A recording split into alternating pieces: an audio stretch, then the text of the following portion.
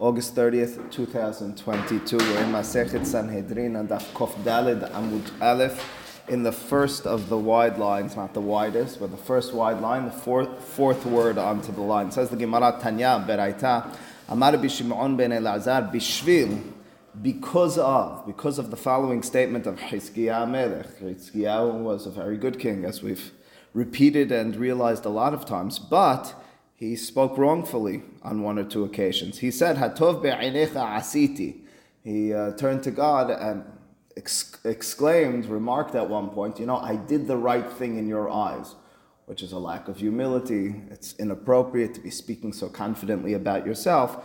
Because of that mention, he came to say as well, ma'ot.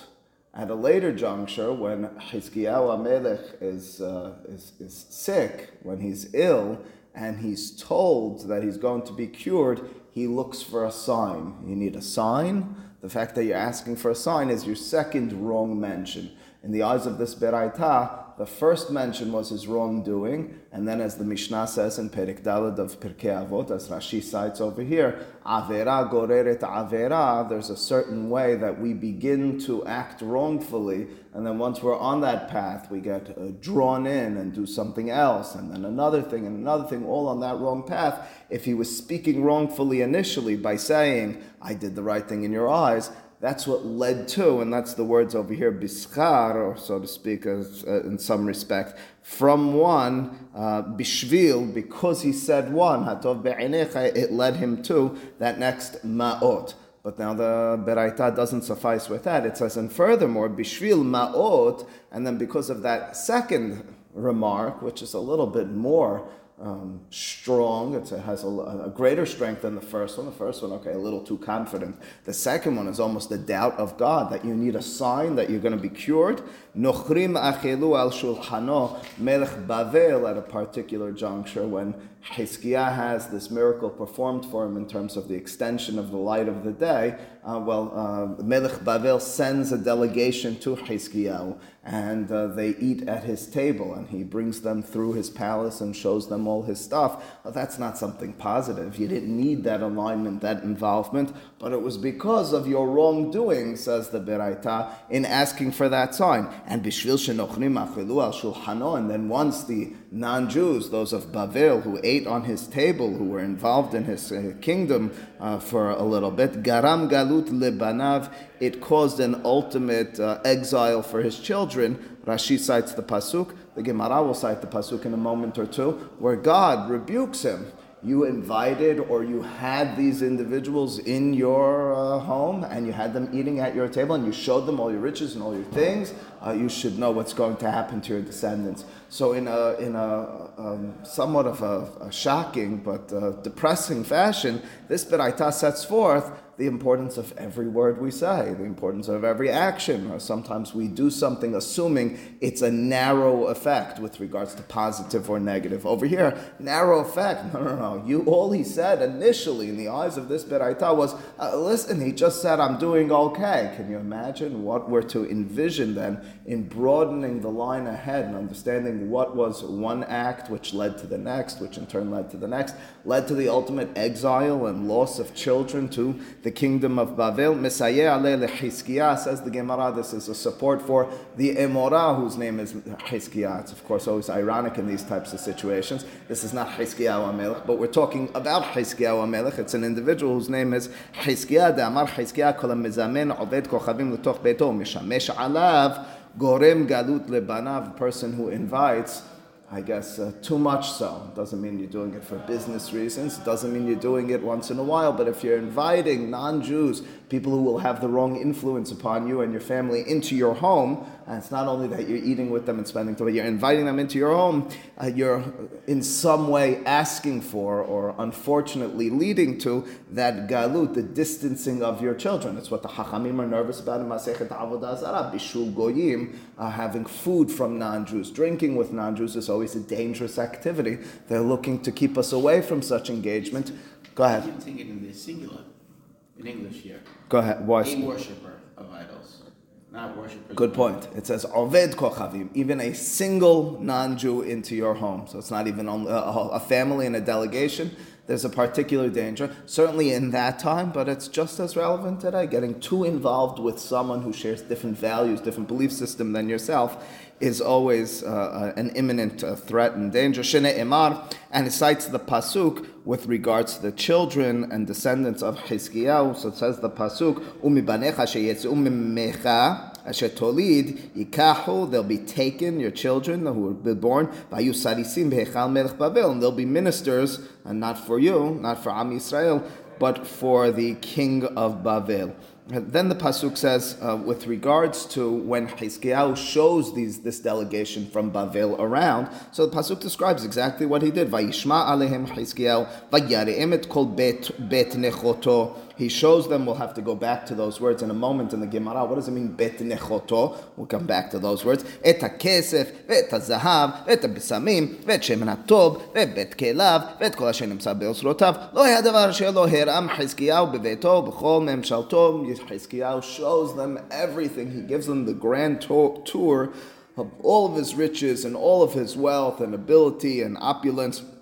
All right, so we understood most, if not almost all of the words in that pasuk with regards to the gold and the silver and so on. But what were those words? Bet nechoto, says the Gemara, Amar Rav, my bet nechoto. What was the initial reference that he showed them bet nechoto? Several suggestions. First explanation is, Ishto hishketa alehim. Bet nechoto, nechot, linchot, even in contemporary Hebrew, means to cut off, means to take away. Nechoto, explains Rashi, a female, as the Torah in Parashat Bereshit tells us, was taken from the part of one of the ribs, which was taken from male, from Adam, and in turn flesh was put onto it to make a female, to make Hava. Well, that's the reference then, Bet Nechoto, it's the one who was taken away from. That's the female. Well, which female is present over here? It's the wife of Hizkiyahu who's serving them with drinks. That's already a problem. So he shows them all, including his wife. Hizkiyahu was a very good person, but we're already seeing that as negative to involve. Ushmuel Amar Bet Genazav Her'a Lahem.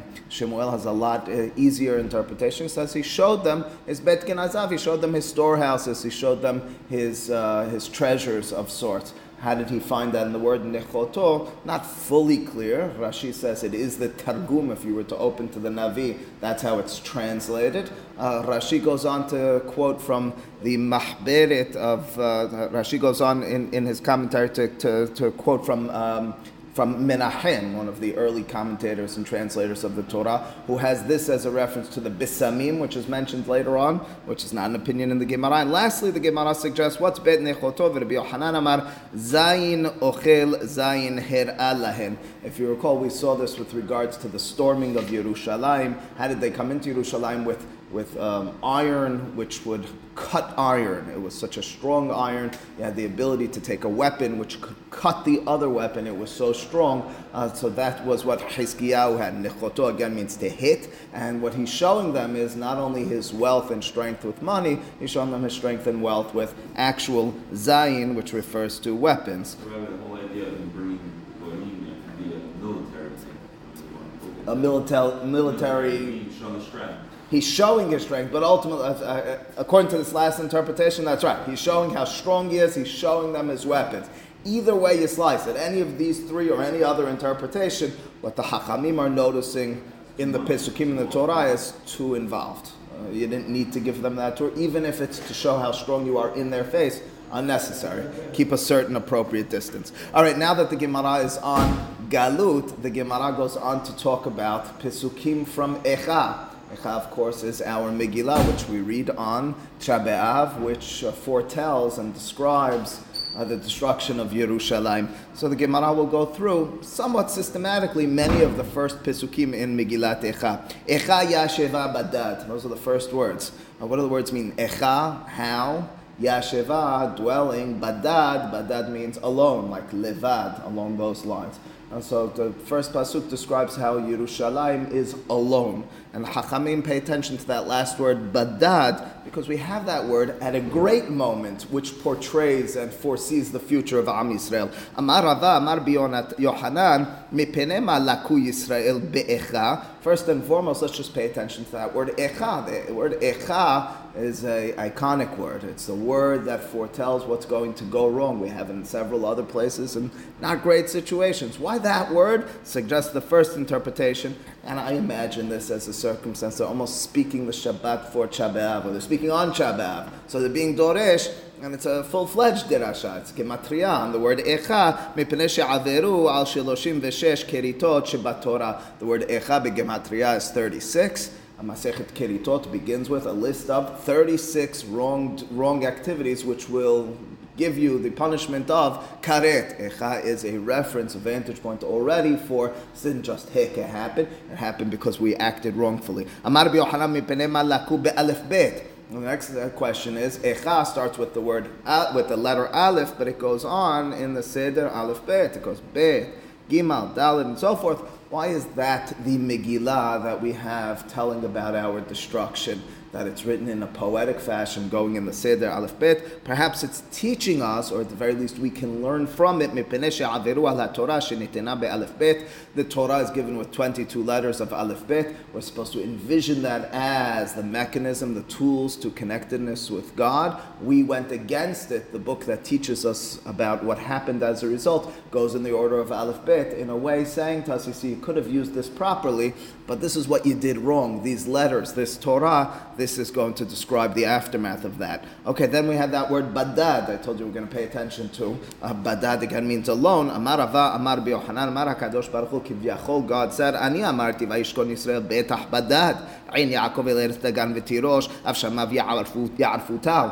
The Pasuk says at the very end of the Torah that Am Yisrael are going to be betach badad. Betach, bitachon means strength, means the confidence, means the ability to be badad, alone, but to have a certain stability, self-strength, and confidence. That's what I foresaw. What's an independence, but an appropriate independence? You can be independent and you're downtrodden. You're independent, but you're betach. You have the strength with that. And achshav, you should know. I suggested and I said that that's going to be the reality of Am Yisrael. Yeah, they are independent. They are alone, but it's not a strength of independence. Achshav Yihiyeh badad moshavam. Now their dwelling will be alone, downtrodden, forsaken, disconnected, and incapable of strengthening themselves. Now the Pesukim continue in the pasuk continues in Echa, and it says, Ha'ir Rabati Am. The city, it's a reference to Yerushalayim, was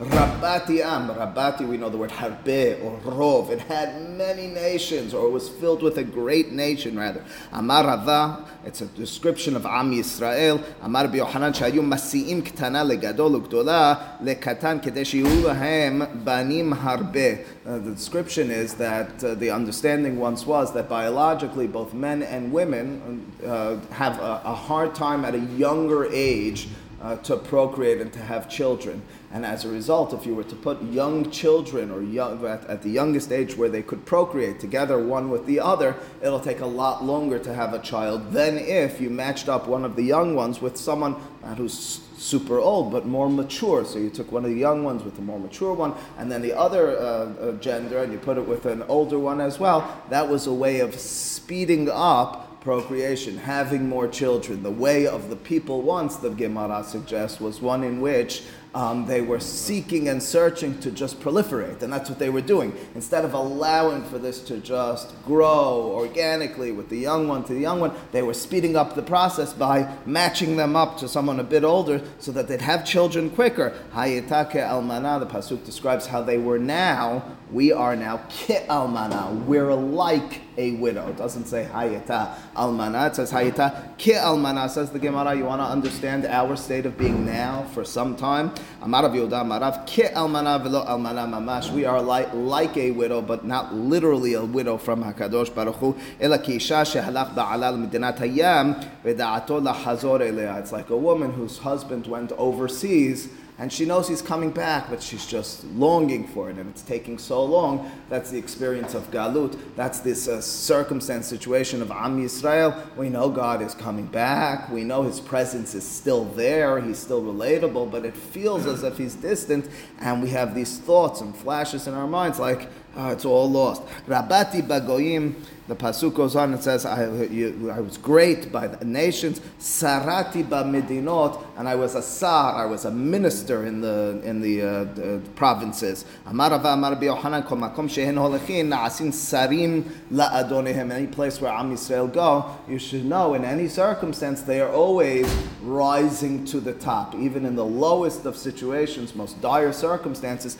they rise to the top. The Gemara tells a brief story in a Beraita along those lines. We'll read the Beraita and conclude with this. Tanur Rabbanan, the Beraita tells, Ma'aseh b'shnei b'nei Adam shenishebu b'har HaKarmel v'haya shavai mehalech acharehem. It happened that there were two people from Am Yisrael who were taken captive at a place called Har HaKarmel. We know that from the story of Eliyahu. And together with them, or right behind them, was their captor.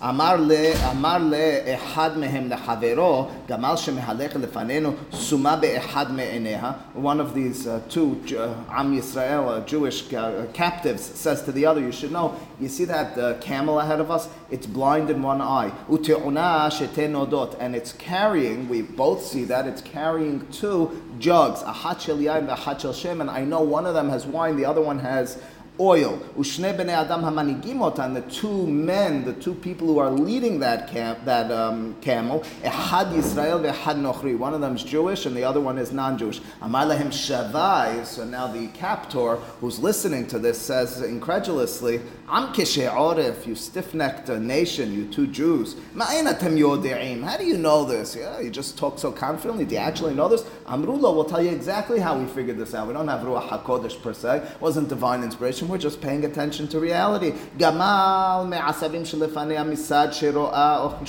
ochelet mitzad she'ena ro'a ena ochelet. First and foremost, we watch the camel. It only eats from one side.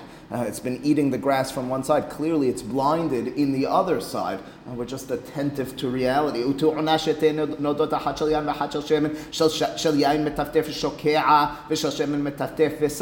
we noticed as the camel goes, a little bit has been spilling over. One of them's been sucked into the ground. We know that has wine. The other one we noticed is a little bit above the ground. We know that's oil, but we've been attentive, paying careful attention to what's taking place. How do you know that? How did we know that one of them was Jewish and one of them was non-Jewish? The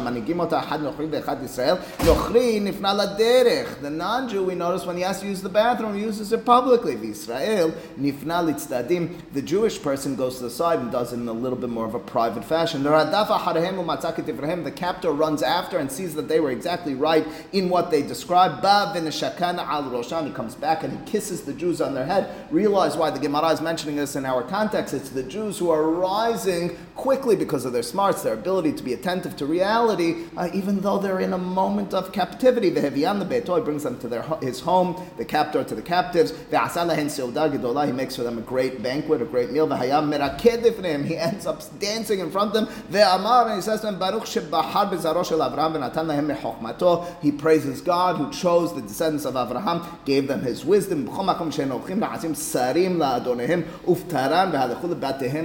he says about them, and they become minister to those who are their masters, leaves them and allows them to return home. The Gemara then, the Sarati B'medinot, is a fulfillment of this vision, this description that Am Yisrael, even in their lowliest of states, even when they're captive to individuals or to nations, have a way through their smarts, through their capabilities of rising up. Baruch Adonai Le'olam. Amen ve'amen.